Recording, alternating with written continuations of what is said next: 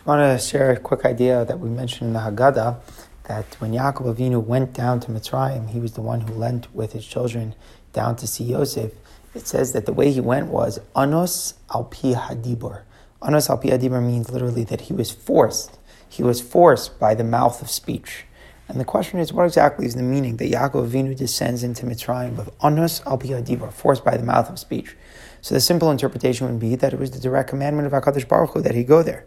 But the truth is that the Yaakov was never commanded by HaKadosh Baruch Hu to go. Just the opposite. He almost had to be comforted by HaKadosh Baruch Hu that he should go, but he was never commanded or instructed specifically to go to Mitzrayim. It was Yaakov's own choice. Yaakov says, I want to go see my son before I die. How can the Baal Haggadah describe that Yaakov's descent into the land of Mitzrayim was Anos al pi hadibur, that he was forced by the word of speech?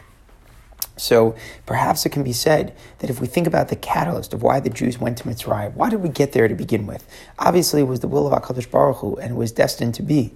But what was the catalyst? How did it happen? So we know, based upon the Gemara in Shabbos, that it happened through the story with Yosef and his brothers.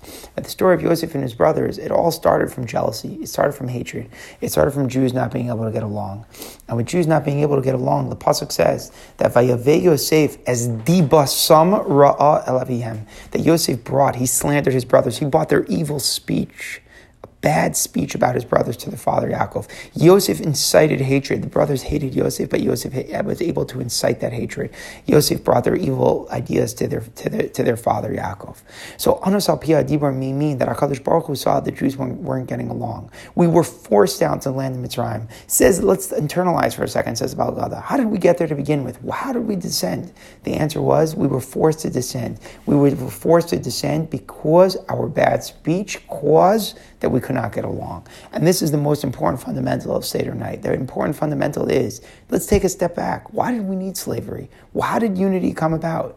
Unity came about because of bad speech, slander one brother against another, that caused a fight, that sent Yosef down. Eventually the brothers descend after him, and they begin the process of healing the wounds. It had to be equalized down to Mitzrayim, all by huge movement of slavery. There's no greater equalizer than slavery, because everybody's the same in nothingness as a slave. Eventually the unity grew to nationhood, and by nationhood we were able to be liberated together as a people. So the story of Mitzrayim, the story of Pesach, is knowing about how to come together, how to realize that we are Anos al pi hadibur, that once the evil speech is said, once the problems are made, and the fighting begins, we are forced to somehow become equal.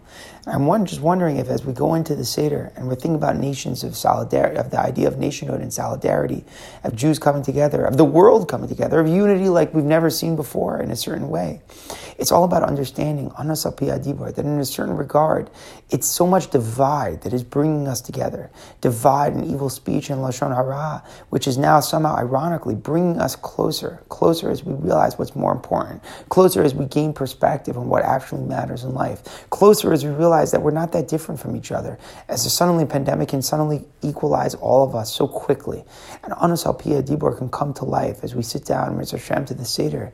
We realize how close we actually are to each other, how sometimes it takes on us of being forced by our speech to realize how close it is that we actually are one with another.